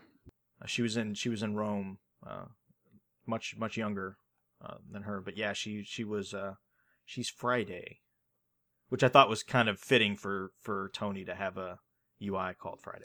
I wouldn't have minded the accent if it was consistent, but it seemed like it was there 1 minute and it wasn't the next. I don't know. To me, it seemed solid. One touch again about little things in the action that you may have missed when Hawkeye is like giving the pep talk to Scarlet Witch. Somebody shoots through the wall and pokes some holes in the wall, and he shoots an arrow right back out the hole that was created. Yes. And then you can hear like the Ultron getting hit on the other side and like Yes. fizzling out. That was cool. I just like the whole bit, where he goes to he goes, and I'm fighting a bunch of robots, Yeah. and I have a bow and arrow. Yeah. Or when Quicksilver whisks Scarlet Witch away and says, "Try to keep up, old man," and he draws an arrow back and he's like, "Nobody would know." Yes. Yes. And then And then he starts muttering to Yeah. himself as he's walking off. I also liked I was at the beginning when Iron Man shoots a bunch of Hydra agents, or he says, "We got to have we need to talk," and then he shoots them all in the knees or whatever, and they all fall, and he's like, "Good talk," and you can hear one of them go, "No, it wasn't." Yes. There was a lot of humor in this movie, a lot of really good stuff. And then the whole bit with the language, I thought that was kind of funny where Tony starts off and he says something and And then Steve says language, and then they just give him nothing but a bunch of crap the rest of the movie about how he's like Mr. Straight and Arrow. And Gosh darn. Yeah, I just thought that was kind of funny that they're picking on him. I thought the best one was Maria Hill after the party when they were sitting around. She's like, "Oh, he's using bad language words." Yes. Yeah, language words. Yeah, that's pretty funny. The only humor I probably didn't love was when Ultron did it. That was a weird choice. He I wanted... get that he's supposed to be Tony. Yeah. To an extent, like his whole, not that he's supposed to be Tony, but everything he knows is through Tony. And they even mention at one point, he says, make your enemies rich and your friends richer, or something like that. And they're like, Tony Stark always says that. I think Claw said it. I'm sorry, go ahead, Brad. But I don't know, like, I know it's supposed to be Tony, but I just didn't think that Ultron should be cracking as many jokes as he did. Well, I was going to say about the same thing. He got, that's why he hated Tony so much, as the Vision says he hates you the most, because he basically, Tony birthed him, basically, unintentionally, however, but the laughter was a little off-putting, and even at the end when the Hulk jumps up and grabs the ship as he's flying away and he goes, "Oh, for God's sake." I mean, that just was very Ultron-like. It was a little too slapstick, maybe? It was like, he was born of human, but he's trying to evolve, he changes his appearance, he wanted a new body. Why wouldn't he leave stuff like that behind as well? Unnecessary humor or laughter or unnecessary in quotation fingers. It did seem strange to have him still doing that. Yeah. I like the way they ended Ultron, though, that he had that last body he was in, and him and the Vision face off, and they kind of had that little conversation, and then Vision is just like, yep, I got to do what I got to do, and he just obliterates him as a way to kind of end that. I thought that was, I don't know, I just thought that was a cool way to handle that. Yeah, it was cool. And it really they've really powered Vision up in a hurry. Yeah. Like Vision is badass. We got that idea quickly from the hammer, and even just the way he could take out Ultron. He's just he's a heavy hitter on this team. Yeah. That was a big what the moment. I mean, we talked about it a little bit before, but when he just casually picks up that hammer and just like, I'm like, what just, what just happened? It's funny because, as I yawn, it's funny because when I was watching the hammer scene in the party, I was still enjoying it, but a part of me was saying, why did they show us this in the trailer? Like, this is such a great scene. And then you realize that it doesn't matter. It's part one of the hammer bit. Yeah. It was the setup for the payoff. Yes. At the end, the funny bit at the end was when, and this is where I think the Civil War part kind of falls. For me, the whole Civil War rivalry kind of like died down a little bit. Is when you have Cap, you have Thor, and you have Tony, and they're all walking when Tony's getting ready to leave and Thor's getting ready to leave, and Cap's, they start talking about the hammer again, about not being able to pick up the hammer, and he's like, so just so we're clear, just so we're clear, so Vision isn't really alive, he's a robot, so that's why he was able to pick it up. That doesn't mean he's worthy. Right. And then they talk about, like, if Thor puts his hammer in an elevator and the elevator goes up, the elevator's not worthy. Yeah, the elevator still goes up. They can't let it go. Yeah. That was funny. That was probably when Vision just picked up the hammer and held it out. That was probably my favorite part of the movie. Because that was like, cut your crap, let's get going. Yeah. I was just like, what? And, there was absolutely no question after that they needed to trust the Vision. I mean, they had no reason to believe him. And how in the world is he going to make them believe? All he can do is just be honest and, but they all tried to lift, with the exception of Scarlet Witch, they all tried to lift that hammer. Oh, and by the way, when Banner starts to lift the hammer and he can't, and then he just like almost fake Hulks out at the end. Yeah. He's like, that was great too. It had me giggling, but you know, but when they all sit there and watch him just pick it up, and you don't even see him pick it up. It just cuts to him and he's holding it. Yeah. He's just holding it straight out. And they're all like, even Thor's like, well, I guess he's good, you know. I'm good with him. You guys got to be good with him too. So I had to step away for a minute earlier. Did you guys have the conversation about what Thor's vision means, and you know, knowing what's coming up? And did you kind of get the vibe that, you know, obviously this is Ragnarok, like he is seeing Ragnarok coming, and that's what's got him so disturbed? Yeah, I mean, we didn't talk about it, but I agree that was sort of our little glimpse at Ragnarok, and I guess we got plenty of glimpses of Infinity War in here as well, and a little bit of Wakanda. Yeah. Probably the only thing that wasn't referenced at all was Ant-Man. Yeah. Yeah. Which is really weird, being that it's coming up next. I've said this before, but I really think Ant-Man is just one of those things where it's like, you know, we're too far down the path. We've got too much money sunk in. We've got everybody committed. I don't think they had any clue that things would be as crazy popular and a juggernaut as this Marvel machine is when they finally greenlit this thing. And now they're just like, look, we just got to do this and get it out so we can move on. I think they'll incorporate Ant-Man into future movies. I don't think like that's the last we're going to see. I don't think we're going to see an Ant-Man sequel. I mean, unless the thing just blows away the box office, which I don't see happening. I don't think it's going to do poorly, but I don't think it's going to be, you know, a $700-800 million worldwide blockbuster either. Right. I mean, even Paul Rudd is like, I've seen him on a couple shows doing press, and he's very. Some of it I thought was being self-deprecating, and some of it is he's almost like if I were Marvel, I would be calling his agent and pulling him back a little bit, because some of the stuff he's saying is not even self-deprecating anymore. He's like, yeah, I get it, you know, this character's kind of dumb, but there's some humor in it, and it's Marvel, so it was fun to do. I even, you know, even in the trailer, he makes fun of himself, basically. Right, but this is like, I know. This is like even more so than like it's yeah, I can't even explain it, but it's just. No, I see what you're saying. Yeah, but we'll see. How about the Stan Lee cameo? That was pretty funny. Excelsior. This one worked pretty well with again in that party. Yeah, he talked about, you know, being on Omaha, you know, beach. We survived Omaha Beach. Yeah, quit trying to scare us, Goldilocks. Yeah, like yeah, Blondie, something like that. Yeah, it was pretty funny. What do you think about the decision to kill off Quicksilver? I don't like it. I didn't either. I mean, I don't think it was necessary. Yeah, I think they could have. I think they could have just had him be injured or shot and survive, and it would have had the same effect.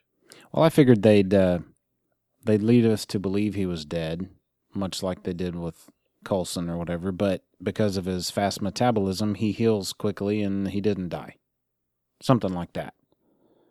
Next time on The Flash. Yeah, I would have liked to have seen more of that Quicksilver. I mean, I think that's the point too, Brad. Like, you're killing a character that we don't really know yet, so you're not getting any bang for it.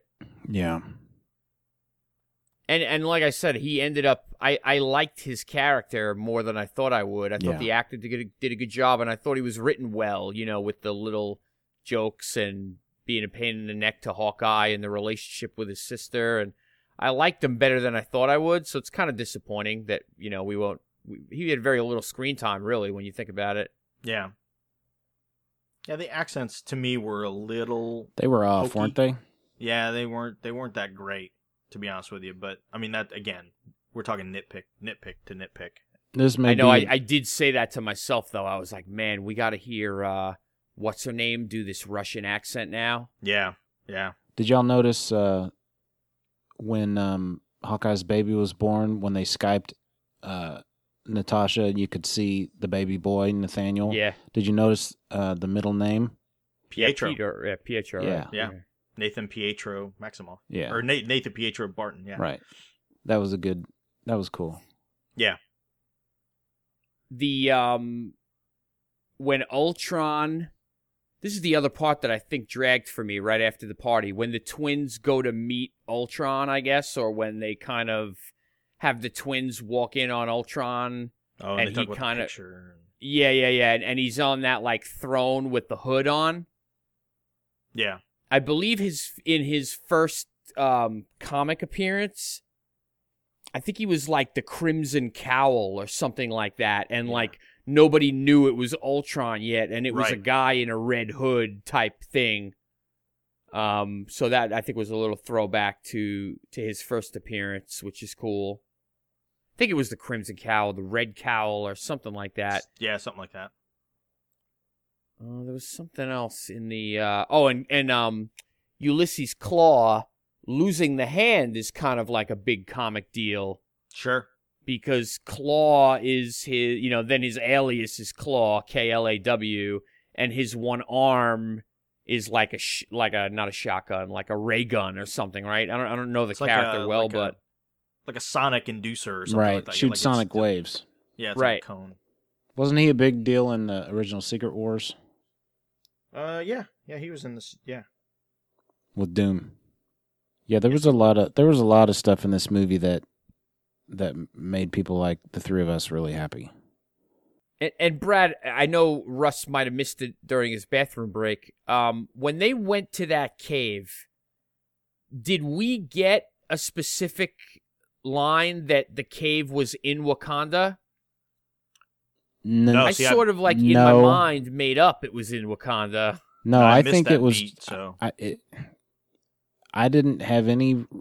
I don't think we were given any reason to think it wasn't anywhere but England.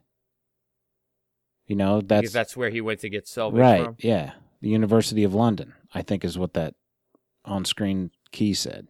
Yeah. I didn't. That whole thing was weird. Yeah, I man. didn't. There was definitely some things cut out of that. I didn't.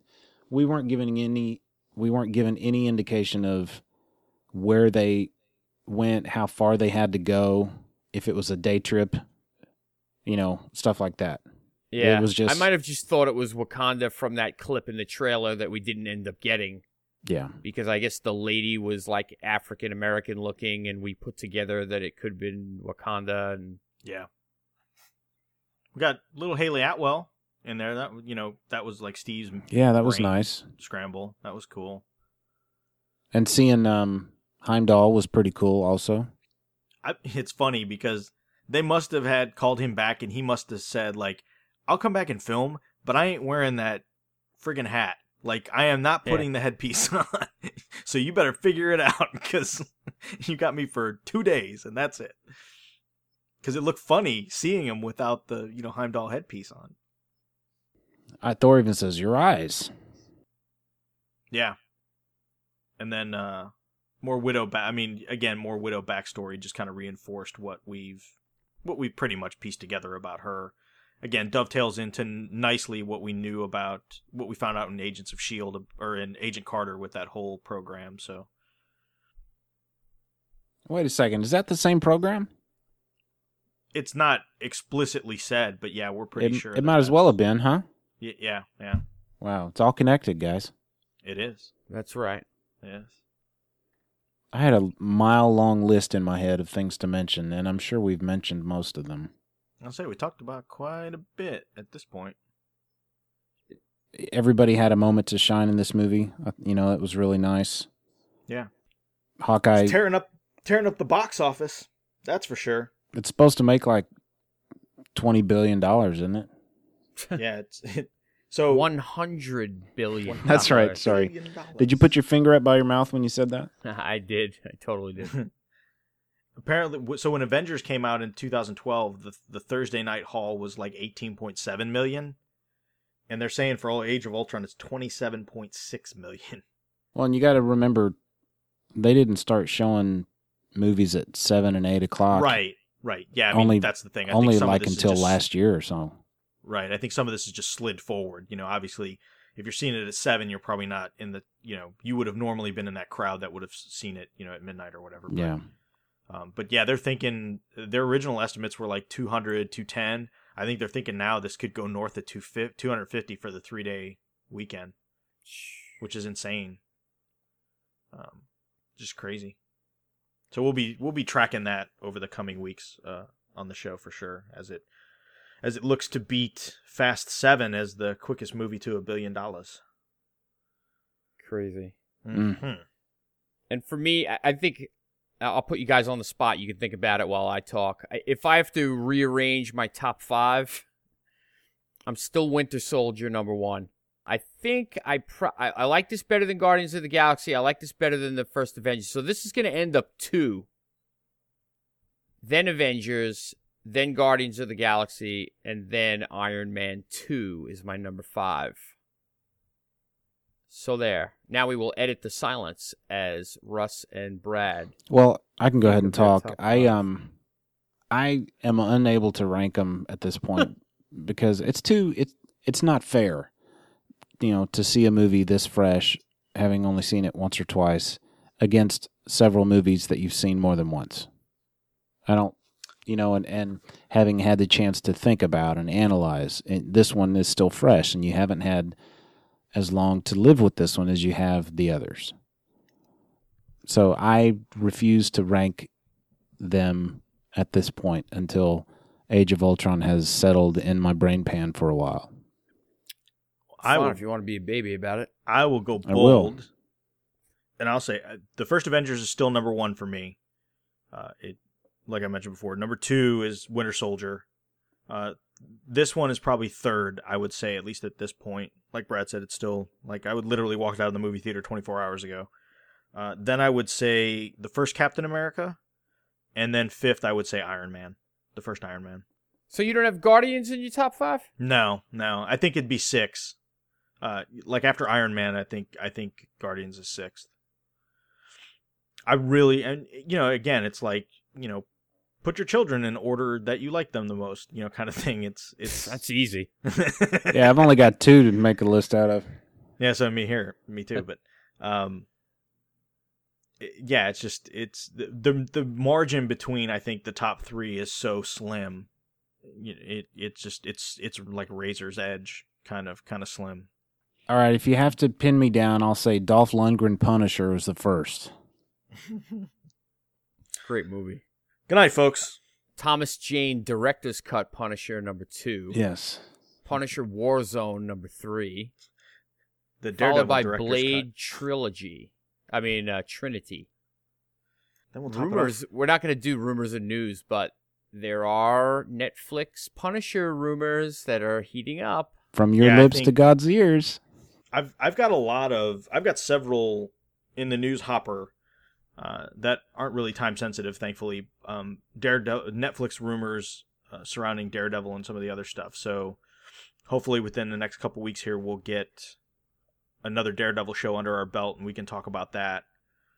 But I think, unless you guys disagree, and I know we kind of talked about it informally, Ken and I mentioned on the last show, I think what we're going to do with Daredevil is like split it up and just do like 3 episodes on Daredevil and not go episode by episode, because it's too impossible to talk about one episode in a bubble knowing what's happened with the others, and you can't really speculate on things because you already know and all that kind of stuff. So Yeah, and I think we were planning on doing more Daredevil stuff, but I think until Agents of S.H.I.E.L.D. is over, it's going to be hard for us to do anything between shows.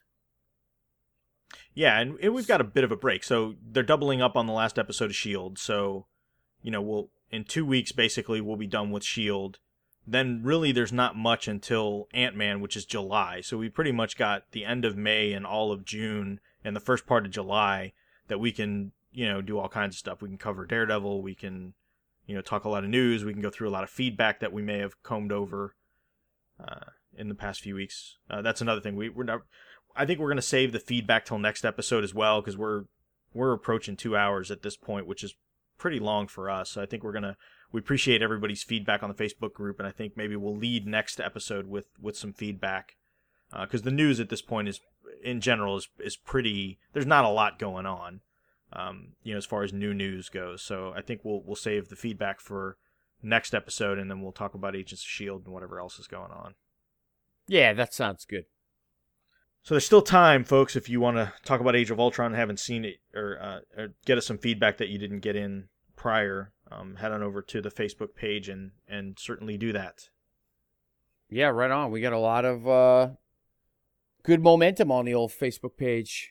Yeah, we really do, and lots of likes. We had another like surge, so we've surpassed 300. So keep them rolling. Tell your friends and family and share.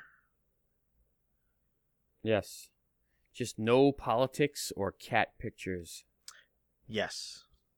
I will delete cat pictures quicker than Quicksilver can move. Bring Anybody us home, Russell. Yeah, I was going to say, anybody got anything else? It's just a pleasure to be back on the mic with you guys. I'm glad I could sit in. Good to have you Pleasure back, to have Brad. you. Yep. I will be, real quick. So as you listen to this, at the end of May, that long Memorial Day weekend in Houston, Comicpalooza will be going on, and Jeremy Renner and Kobe Smulders are both going to be in attendance. They were trying to get a panel. Renner's schedule's too tight, so he won't be doing a panel, but I think maybe Kobe Smulders might. And so if you're in the Houston area around that time, or please attend the con. It's a great con. I've been going every year. And if you happen to be there, just shoot an email over to IAC at we'll have to get a new email address. IAC at hhwlod.com for now, and let me know you're going to be there, and maybe we can have a meetup of some sort. But yeah, if there's any kind of coverage there, I'll be all over it and recording it, just like I did last year's Agents of S.H.I.E.L.D. panel, which was awesome. That we'll put up on the feed as well. So definitely be on the lookout for that. But yeah, so again, thanks everybody for listening to It's All Connected, and we will see you next week. Again, check out mcuexchange.com and keep on the lookout for more cool stuff coming from the It's All Connected group. Sounds good.